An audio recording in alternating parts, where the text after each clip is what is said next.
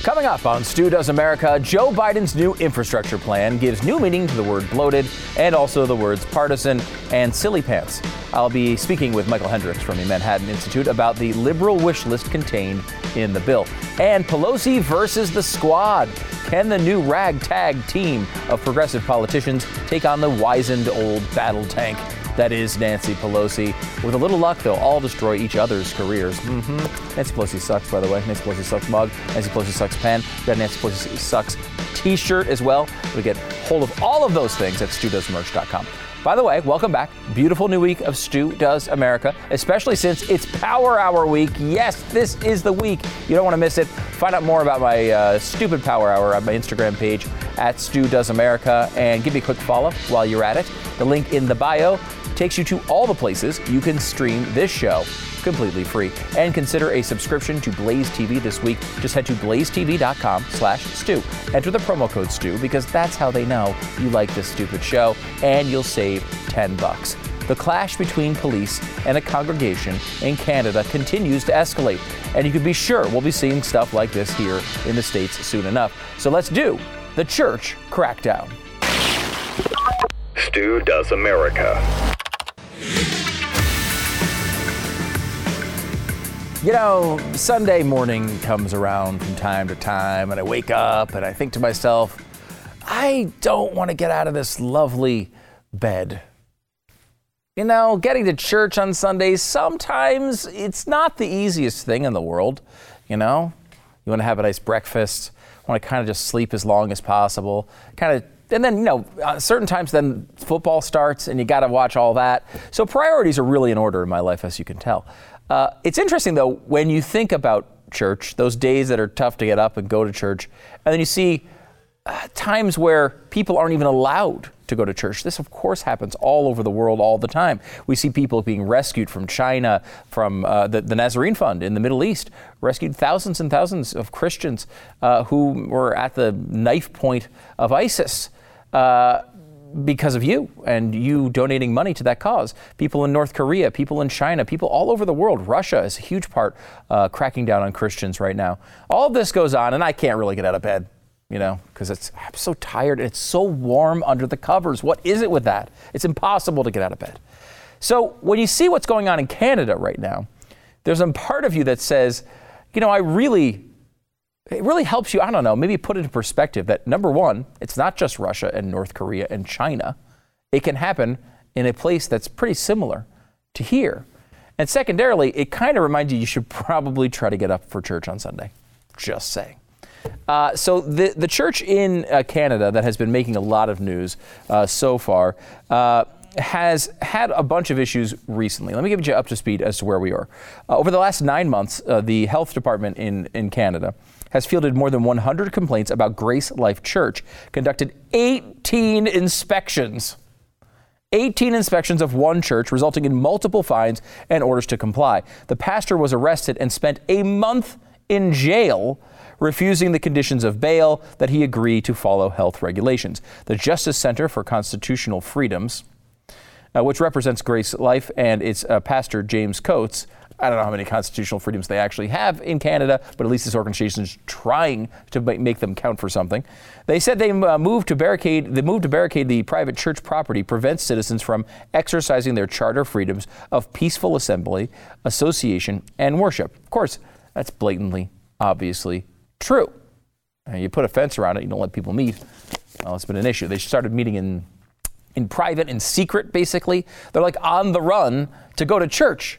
And you won't get up, and neither will I. But, you know, the blanket's really warm. I mean, I can't blame you on that one. Police vehicles this weekend blocked entrances to the parking lot of Grace Life Church in Edmonton Wednesday morning, and then temporarily put up fencing that was erected around the building. They went to tear it down. The congregation has met normally since summer 2020, and I think that's an important part of this. It's not as if they didn't listen to any of the COVID restrictions at all. I mean, this started in February and March, and they closed up until the summer. And finally, in the summer, they were like, all right, it's been months and months here where, you know, the virus has decreased a little bit here, But the bottom line is we can't keep people out of church. They have a 15% capacity limit in Canada, and that's basically like the staff of the church. So really, you're at the point where almost no one could actually go. We have some footage from the moment, this is late last week, where police came in to make sure this church didn't do any of its evil church services. And really, it's remarkable. Let's roll it. You see a line of police coming in. I mean, what is it? 100, 200 police officers coming to shut down one church? They're all over the place. People are trying to figure out what's going on. Ready for pepper spray. They're talking about potential pepper spray. 200 cops now. Communists and Nazis need to be protected from churches. 200 On cops. the wrong side. The police. So we're at close to 200 cops now. You should be taking the fence. Gas masks, visors and stuff. Gas masks Tell my for daughter tonight gas. that the police are here to 200 protect her from cops this book. and a Men helicopter. in uniform that she's supposed 40 to trust vehicles are for here one to church. protect her from the 40, a helicopter, 200 cops, 40 vehicles for one church? I mean, just watching that video reminds you, number one, the police, I don't know what they're doing. These regulations are completely ridiculous, and they're totally overreacting. And number two, I am so glad I am nowhere near snow anymore, because that is a miserable life. No wonder people want. I can't believe anyone gets out to church in Edmonton. It looks cold there all the time. It's fascinating to watch that, because that does not look like that could happen in North America. That looks like something that would happen in some sort of dictatorship or some sort of anti-Christian country. But this is Canada. This is just our neighbors to the north. The CBC is, of course, their big news agency there. How are they covering this? Well, unfairly, I would argue. They say hundreds of people demonstrated Sunday outside of a shuttered Grace Life Church west of Edmonton. The crowd began gathering along the road adjacent to the church early Sunday morning as hymns played over loudspeakers. Demonstrators carried signs with a variety of messages. Some decrying vaccines, public health restrictions, and communism. Now, look. First of all, I have no problem with you opposing communism. I think it's delightful. You should definitely oppose communism. I'm 100% on board on that. When it comes to denouncing public health restrictions, well, that's a big issue with what they're dealing with right there, right? Of course, they're upset that they can't go to church. That's the whole controversy. And highlighting people who decry vaccines. As you know, I am the most pro-vaccine person in the United States of America. I am very excited about vaccines. I don't know why it's even relative to this story at all. What relation is it to this story to talk about one person who has a vaccine sign there? They seem to go out of their way to highlight the signs that looked like they could get some mileage out of it. There was a tense moment around noon during this protest. There's about 1,000 people there. A tense protest as people were very, very upset, of course. At one point, we saw the protesters go to tear down the fence. Now, it's interesting because it's hard. These sides are reversed here to what we're used to in the United States. Donald Trump was talking about building a wall the entire time, but not around a church on the border. The left was like, you can't build a wall on the border, build it around a church. I don't understand how these things work, but the counter-protesters at this rally were chanting at the protesters, yelling that they wanted the fence to actually stay up. Watch. Leave the fence alone! Leave the fence alone! Leave the fence alone! Leave the fence alone! Leave the fence alone! Leave the fence alone! The world would be a much better place if we could just import their counter-protesters down to our southern border. And then a lot of these problems would be solved. Faith services are allowed to continue in Alberta, 15% capacity, but that is pretty much what it is. They have been breaking the order of 15% for the past few months. And how long is this supposed to extend? I mean, forever? Are they ever able to go back to church? Do people in Canada just always get to stay under the covers every Sunday morning and stay warm? Is that the way this works? The reason I bring this story up, and obviously it's important, Canada is an ally of ours. Of course, they have, baseball's greatest baseball team, the Toronto Blue Jays, America's team, as you know. There's plenty of reasons to care about what goes on in Canada, mainly because it's such a similar society to us. I mean, certainly they're more liberal than we are, but there's a lot of similarities there. And I think a lot of times when we see problems that are all the way in Canada, you wonder how close they are to here. The reason I bring this up is because it gives us a moment to reflect on how important our Constitution is. We talk about constitutional rights all the time. What do they mean? People just hear us saying, oh, these sort of old-timey, dusty documents and people with the white wigs on, and you go back to Wooden Teeth land where everyone was old-timey and they all had muskets, and what does that mean to today? Well, this is what it means to today. Canada does not have the types of protections, at least that are upheld in any real meaningful way, that we do here. We have religious freedom here. And there have been incidents in the United States where these things have gone on. In fact, Gavin Newsom actually banned in-home Bible studies for people in California. But the difference here is we have a Constitution, and we have a relatively sane Supreme Court that looks at the Constitution and tries to analyze it. And we saw that in action last week in a story you may have missed because it didn't make a lot of news. It makes a lot of news when evil people decide to go to work or decide to go to church or decide to go to school when they're not supposed to.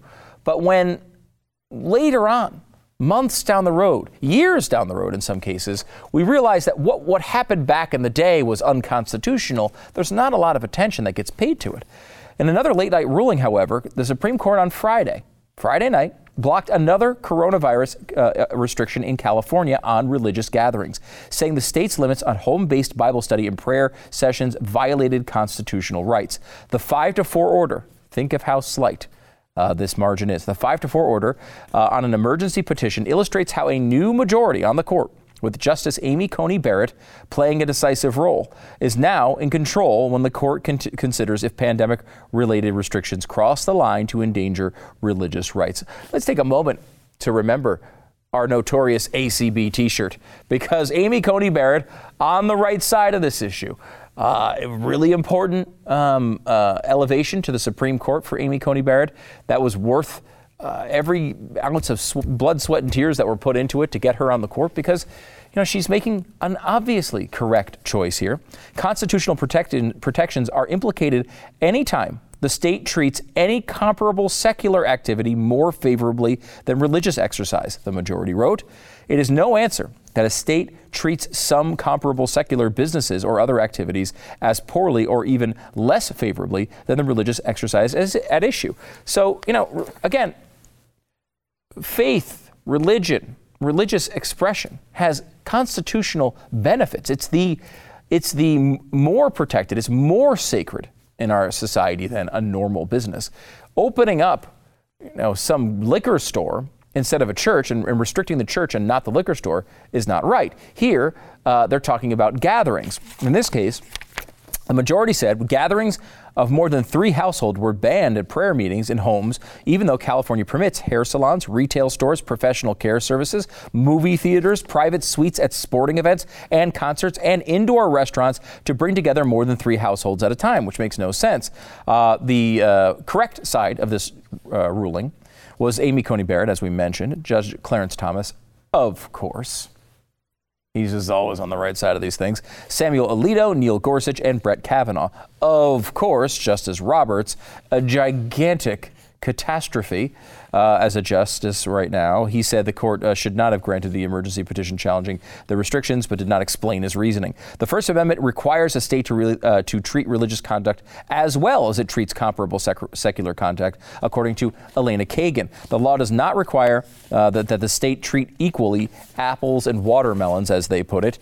This is now the 5th time the court has summarily rejected the Ninth Circuit's analysis of California's COVID restrictions on religious exercise. 5 times throughout this process. If you heard me doing any of the interviews I've done with Jeremy Dice, who's a religious freedom expert and attorney here in Dallas, I have asked him this pretty much every time he's been on. He's probably sick of it. I almost gave him COVID when he came in here when I had it. But when I ask him this question, I'm really earnest on it, because things like this are important. Is there a huge difference in, home Bible study occurring or not for a few families in California, maybe even dozens of families, hundreds of families in California? I mean, it's important to them, but bigger than this is they can't be doing this next time. These cases have to go and wind their way through the court system so that a very strong message can be sent. This happened with FDR. He put a bunch of stuff in that was unconstitutional. Some of it took years to unwind, but eventually it did happen. And that was really important, so that he couldn't do that in the future, and no future president would be able to do it so easily either. The same thing is happening here. These COVID restrictions, I believe almost all of them are unconstitutional, but certainly the ones surrounding individual constitutional rights like freedom of expression, the Second Amendment as well, freedom of religion. All of these things are really, really important, and they can't be limited for any extended period of time. Not a day longer than you absolutely have to. And there is some backing in the courts to protect very short emergency sort of areas where maybe you could prevent church for a very short period of time. But this can't last. And the Supreme Court was there. And I ask you, as we go through this and we start worrying about all of these freedoms going away, think about your Constitution, which is protecting you here once again. And thank God, these justices were put in, two of them under Donald Trump, where we have a court that's at least sane enough to realize a protected constitutional right cannot be taken away by edict of a guy who looks like the guy from American Psycho. What kind of sense does that make? You can't take a guy who basically looks like he was in the movie American Psycho, listening to Huey Lewis and slaughtering people for no reason. You can't give that guy veto rights over your faith. I mean, that should be a basic constitutional understanding. We all need to get back to the time where church was open, where we were able to go to it, and we chose to stay under the covers on Sunday morning.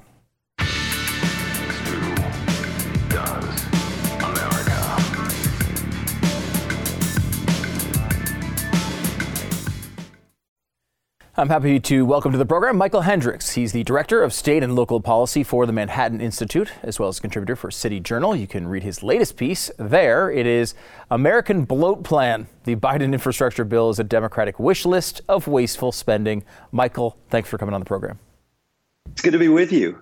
There's the Lego movie. It has the song Everything is Awesome. This is Everything is Infrastructure. I mean, literally anything you can come up with apparently is infrastructure. How do they justify this? Well, they justify it by saying that infrastructure is changing. So now they're saying whatever you thought of in an old-fashioned sense was infrastructure, let's say roads, highways, bridges, that's just 6% of the plan. But the rest of it is going to be for the clean economy, the care economy. A quarter of the plan is for caring for aging families. Now, I don't know about you, but that is not what I traditionally think of as infrastructure. They come right back at you and say, no, that's human infrastructure. I don't know. I think they're being kind of loose with the definition. It does seem like one of the big plans on so many of these things from the left in particular is to just expand the definition of the words. They know infrastructure is a word that generally tests well with the American people. So if you could just start counting other things as infrastructure, maybe they'll come along for the ride. That's right. What are words these days? Really, they're just whatever gets a bill passed, whatever Democrats want. They will pick a word that polls well. Infrastructure polls really well. And Americans want more infrastructure. That's certainly true. And they say, great. Now we'll call everything infrastructure. And it doesn't just stop with caring for aging parents. Maybe that's something you like, you don't like. Again, I don't think it's traditionally infrastructure, but it has AOCs, Citizen Climate Corps. And it, by the way, puts more money toward those kind of programs, a union-backed jobs program, than it does something that maybe has enormous gains in human welfare, like cleaning up lead pipes. These union-backed jobs programs get far more money than these traditional forms of infrastructure that may make more of an impact. Yeah, it really is interesting how, because this traditional debate between the left and the right, where, just broadly generalizing here, the left cares about everybody, but they want to spend so much money. And the right doesn't care about anybody, but they want to keep us more fiscally sound. Well, they're not even, the left isn't even holding up that end of the bargain. They want to spend all the money, but the money's not even going to do the most effective programs that could actually help people in need. Yeah, if you actually read the plan, it has dollar figures, it has jobs figures, but it doesn't actually talk about outcomes. And it doesn't tell you how it's going to ensure that the money is well spent. Basically, what this plan is intending to do is pour trillions of dollars through some of those bloated cost structures on Earth, our transit agencies, our healthcare agencies. And maybe you say you want that kind of spending, fine. But how are you going to make sure that it actually results in more transit that you want or better healthcare outcomes? It says it's going to follow global best practices, but I'm not sure that prevailing wage and some of the other union schemes are in any sense a global best practice. Michael, what do you think about the actual state of our actual infrastructure? Let's go back in time a little bit. Let's use the old definition of this word, the old roads and bridges. Every president I've ever seen says they're all crumbling. Our roads and bridges are always crumbling. I mean, I've driven all over the country. You know, we travel a decent amount. I mean, I'm not saying that everything looks perfect all the time, but this vision they paint of this country, of this like dystopia, I don't actually recognize it. Right. So across the country, there are certainly bridges that are crumbling, roads filled with potholes. We probably have all driven on those kind of roads, and they need to be fixed. But if you actually look at outcomes, so traffic per se, America is decidedly middle of the road in traffic. Now, maybe we want to not be middle of the road. Maybe we want to have some of the cleanest and clearest traffic in the world. Fine. But I'm not sure that this plan will get us there. The point is, though, what actually needs to be fixed is real. And we actually have to question if it will fix it. Right. It doesn't seem like that's ever a part of the analysis. You know, it comes to this thing where they do this, instead of doing a cost-benefit analysis, it's just a benefit analysis. They just figure out like, well, this would be good if in theory it happened. Let's just throw money at it and hope it does. That's not the way to form a public policy, particularly when you only have 50 senators. That's right. So any plan like this, we as taxpayers should always ask, is there any kind of cost-benefit analysis associated with it? And again, no, the costs are very clear. The benefits are in the form of jobs, and none of the benefits that are actually penciled out in this plan relate to anything that anyone might call infrastructure, whether it's the old definition or the new definition. We should demand that this money be well spent, if it is to be spent, and it should actually be targeted at what we traditionally consider to be infrastructure. And we should make sure that it actually pencils out and gets where it needs to go. I mean, only 6% is a remarkable number. I mean, is that being stretched at all from the right? Is the right saying, can we include another 10 or 20% that is fringe infrastructure? Is there anything in there that pops into that other 94% that's at least questionable? Well, sure. I mean, if you look beyond just roads, highways, bridges, we've often thought of as water as being, water and pipes as being part of infrastructure too, maybe housing as well. So at that point, you're roughly getting about a third of the plan. What we should do in that third of the plan is say, let's do more on water and clean water, safe water, and less on, say, public housing. They're proposing $40 billion in public housing. Folks like AOC are saying that's not enough. We need more like $70 billion in public housing. And, I guarantee you that the Democrats are going to try to give them that $70 billion. I think we should say no. It should actually go toward, it should be spent more wisely on getting people into, giving people vouchers, getting people into housing in the free market and make it freer and fairer. And just maybe jettison the rest. Okay, so this is where all the money is theoretically going. But where is it coming from? How are they paying for this? Because it seems to me they're just doing a bunch of accounting tricks to actually pay for this program. That's right. So they propose at least 15 years worth of taxation to pay for 8 years worth of spending. And even that's a bit of a trick. So the 8 years of spending is temporary, but the 15 years of tax revenue that they're accounting for is permanent. Mm-hmm. And this is in the form of permanent jobs-killing corporate tax hikes that will make America less competitive and ship jobs and even intellectual property overseas. So if we think that will actually make America more competitive, which President Biden has said is part of the reasoning for this plan to help us catch up with China, I think we should question whether this taxation scheme that comes with it is the right idea. And, really, this is just another part of the infrastructure plan that is not infrastructure. Corporate taxes are not infrastructure. And it makes it even more mind-boggling when you consider that there's more private sector money being willing to be spent on municipal bonds, on other forms of infrastructure bonds than ever before in history. And yet we're still saying, no, we're going to do the job-killing tax hikes. It really is amazing. Michael, how did we get here? I mean, I'm old enough to remember Barack Obama struggling mightily to keep his multiple early programs under $1 trillion. And here we are, we're only in April of the first year, and we're already looking at multiple $2 trillion plus policies with another one around the corner, supposedly. Have the American people just totally lost connection with these types of issues? Do they not care about finances anymore? I mean, once you start talking a trillion here and a trillion there, I guess you start talking real money. And I think in the same way that we've stretched the definition of infrastructure, we've also lost all sense of what $1 trillion even means.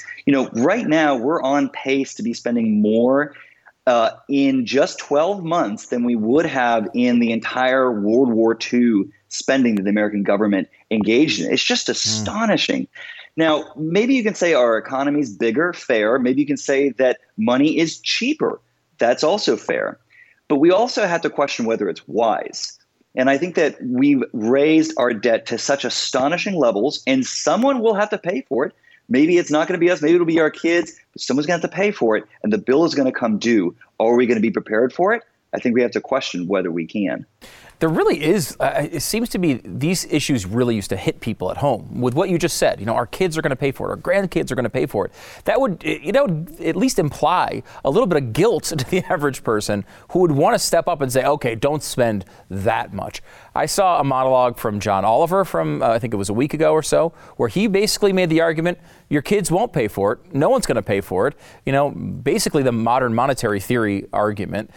We are in a place where these issues don't seem to move voters like they used to. And politicians, I think, are correctly picking up on that. Why is that happening? Well, that's right. I mean, if you look at polling on this infrastructure plan and even on the previous stimulus proposal, it was broadly popular with the American people. And in one sense, you can't blame them. Who doesn't like free money just being handed out, right? I mean, you can even talk to leaders in states and they'll say, we shouldn't be engaging in this kind of egregious spending. Don't tax us. But the moment the money comes, they say, well, I think we can do something with that. All right. So the point is we need wiser, cooler heads to prevail and say, no, we need to spend within our means and we need to spend wisely. I mean, I think, too, there was at some level the COVID situation brought in an era where everyone understood, look, we're closing everybody's businesses. What are we going to do? There's going to be some extra spending. We kind of all understood that. But I think underlying all of this, and tell me if I'm wrong on this, there's always been this sort of natural push and pull between the left and the right, where the left would say, well, let's spend more. The right would say, I don't want to spend that much. Maybe when the right got in power, there was a little bit less of that intensity on holding back spending. But in the Trump era in particular, he really did not put a lot of emphasis on controlling spending. He cared about a lot of other things. He did some things that I really liked, but he just didn't seem to care about this whatsoever. And the Republican Party, I think, saw that and moved with him and the voters in that direction. And now there's no more push and pull. I mean, it really seems like we're in this hole where there's no party representing this idea of spending within our means. You're absolutely right. And you're absolutely right, too, that COVID was really telling. We sent checks directly to people. It worked. We did a stimulus plan that was quick, fast. Federal Reserve also stepped in with enormous amounts of lending, backstopping the entire economy, and it more or less worked. And so we said, well, if it worked, well, let's just keep doing it. Well, there's something as too much of a good thing. And I think that that's basically where we are now. And, I think there's also Donald Trump should get credit for cutting taxes. President Biden intends to raise taxes. But nevertheless, when you're cutting taxes and increasing spending, still someone's going to have to pay the bill. And again, I think we're in a point now where we just don't have any sense of what spending within our means even means. That's very true. All right, last one before I let you go, Michael. I asked this to everybody I talk to about the budget numbers. Brian Riedel, you're over at Manhattan Institute as well. I always pester him with this question. We say all the time on the right, there's gotta be some limit of how much we can spend. At some point, we spent too much and we're crossing the line and really bad things are gonna happen. Are we at that line, and do you have any idea where it is? Many people across the years have tried to guess what that red line is or could be. And the truth is we just don't know. And that's actually what the real risk is. So if there was just some magic number that we had to avoid as a share of debt compared to GDP, then maybe we'd actually be better off. We would say up to here, but no further, or maybe not even reach that red line. But the point is that many parts of the world are willing to lend to us. Many parts of the world depend on the dollar for now. And so we just we don't know where that red line is. And so we just keep trying to inch further and further, increase the debt higher and higher, and just hope and pray for the best. Fingers crossed. I don't think I trust our leaders enough that they will get to that line and not go any further. I think it'll come if the end point comes, if disaster strikes, it'll come fast and furious, and we won't know how to respond.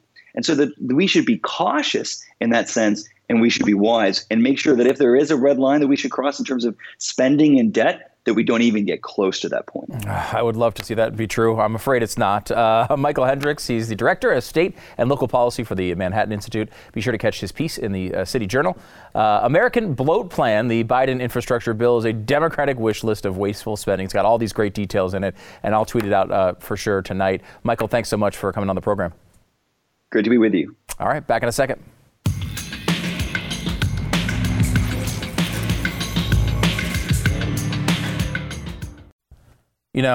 The Hank Azaria thing is really starting to bother me.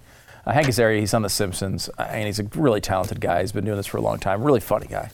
And at first, when people started saying, "Hey, the Apu character you voice is really bad, and you're hurting, Indian Americans or something," he blew it off. He said, I think correctly, like, "What are you talking about? He's a lovable character. He's one of the most competent people on the show. Have you seen Homer?" I mean, this is clearly not offensive. And he's now come around. They did a documentary that was released, and some Indian American comedian said Apu was bad. And now that's become real. It's gotten from completely nonsensical when the documentary was released. Now all of a sudden it's absolutely real.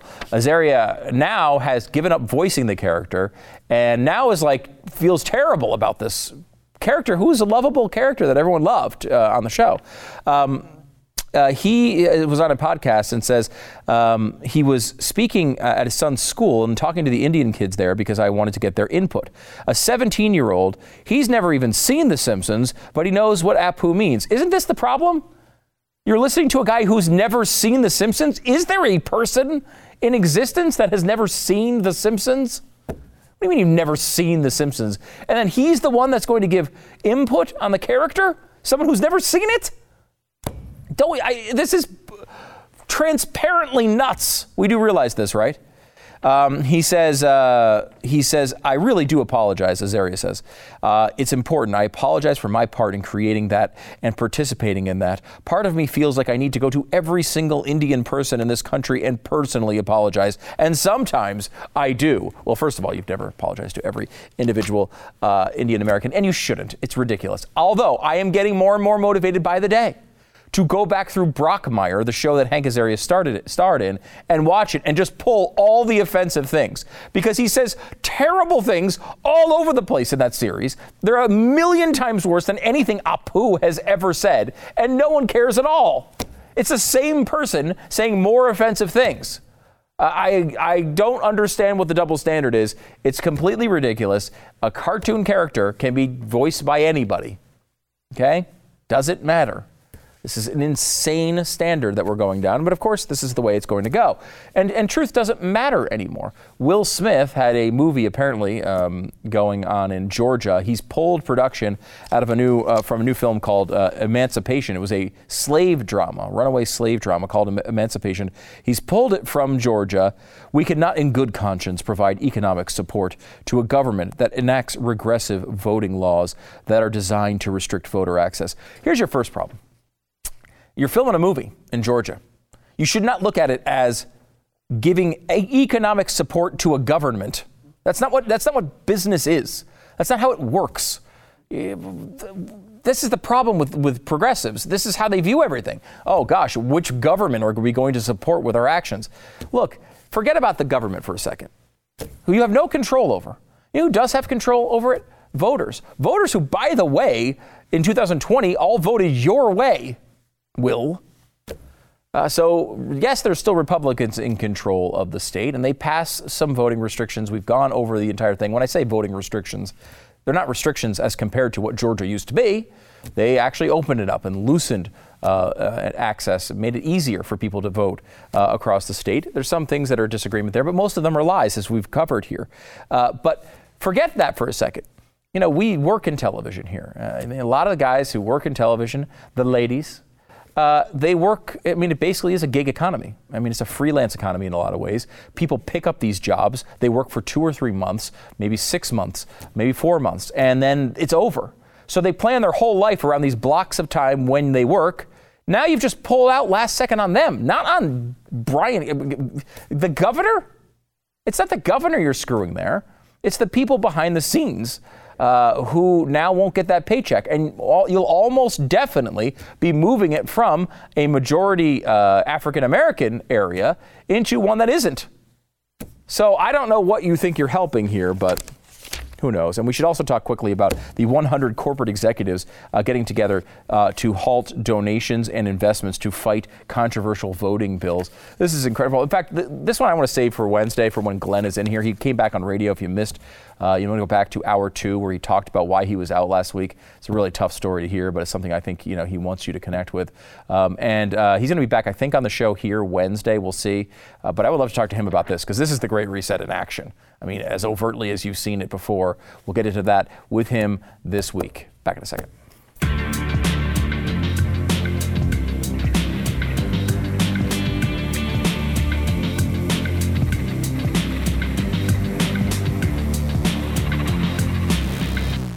It makes sense why people get life insurance, especially a term coverage, which is surprisingly affordable.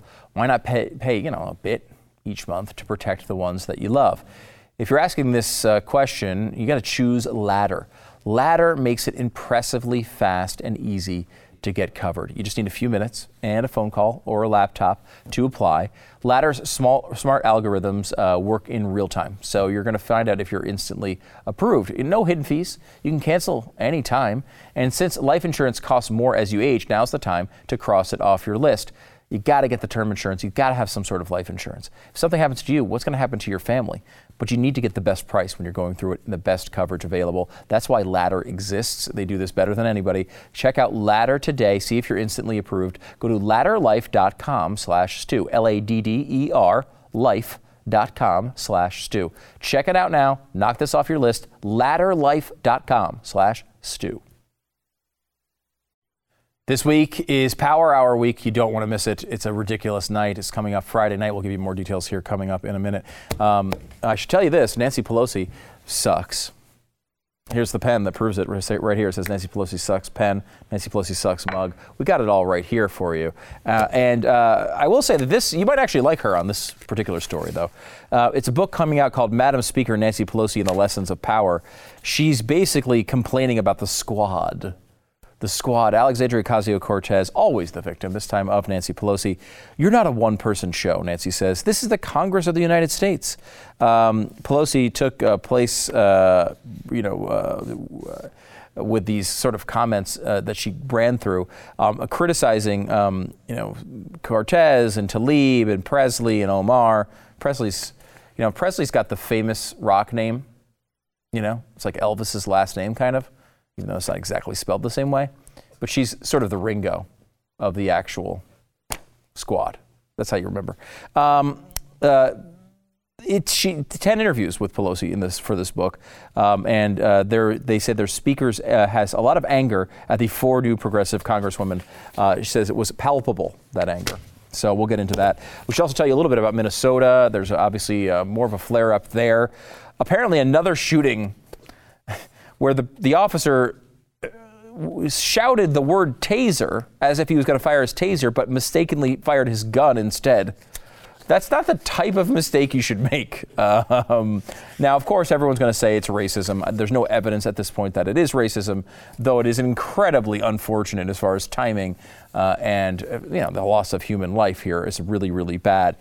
There was an incident where, of course, as you'd expect now, this is what we're supposed to expect. People are just going to come out and riot in the streets after any shooting, whether it's justified or not. And we don't know this one, it's too early to know for sure, though it looks pretty bad. If that's the truth, he was trying to fire his taser and fired his weapon. That doesn't mean there's some, systemic racism in the police departments, but it is a terrible, terrible tragedy and an awful thing to do. I'm sure the officer feels terrible about it if that's the actual case. Anyway, he was the police officers were trying to explain what was going on, talking about what was going on in the riots last night, and got a question about the riots. Was there really a riot? Watch. One final question. What was your decision to issue a dispersal order while they were peacefully protesting in front of the police station? What led to you to issue a dispersal order, and then on the back end of that 10-minute dispersal order, then to issue out CO2 canisters and gas for the crowd? So, can you talk to us about that? Just so everybody's clear, I was front and center at the protest, at the riot. We did not. There was a riot. Don't do that. There was no riot. There was. So the officers that were putting themselves in harm's way were being pelted with frozen cans of pop. They were being pelted with concrete blocks. And yes, we had our helmets on and we had other protection gear, but an officer was injured, hit in the head with a brick. That was a Hennepin County deputy. He was transported to the hospital. So we had to make decisions. We had to disperse the crowd because we can't allow our officers to be harmed. And I've already answered the question, I believe, about your lighting. I know that's a big deal with you, and I understand that, but I thought I'd explain that myself. So I told you it's my decision, and that's why I made that decision. Is there another question? Yes, ma'am. So there you go. Basically, I love that. They're like, there wasn't a riot. He's like, my officers were getting hit in the head with bricks. I mean, there was no riot. I was there. None of that's acceptable, by the way. I thought maybe we should point that out. No one seems to want to note that, but not acceptable to throw frozen cans of soda or concrete bricks at police officers. I don't care how upset you are. Not acceptable. Back in a second.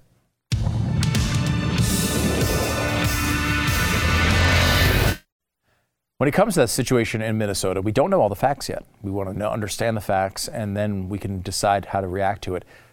Learn, then protest. Learn, then protest. The order is important. You can go to learnthenprotest.com or studoesmerch.com and get the T-shirt to remind people around town.